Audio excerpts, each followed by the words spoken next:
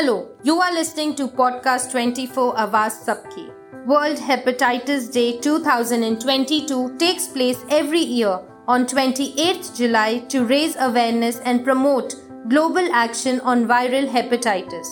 In 1967, American physician Baruch Samuel Blumberg discovered the hepatitis B virus. In order to honor the Nobel Prize-winning scientist, his birthday, July 28th, was chosen as World Hepatitis Day. It was founded in the year 2007 and the first community-organized World Hepatitis Day was observed in 2008. What is hepatitis? And what are the main types of hepatitis? Hepatitis is the inflammation of the liver, and there are 5 main types of hepatitis virus: A, B, C, D and E. Hepatitis C and D lead to chronic diseases in hundreds of millions of people globally, and together most common cause for liver cirrhosis, liver cancer and viral hepatitis related death. There are evidences-based, effective and safe interventions to diagnose, treat and prevent the virus, but most people remain undiagnosed and untreated. The most widely recognized symptoms of these infections are loss of appetite, yellow discoloration of skin and eyes, pale stools, dim pee, stomach pain, joint pain, fatigue, abrupt weight reduction, nausea, fever,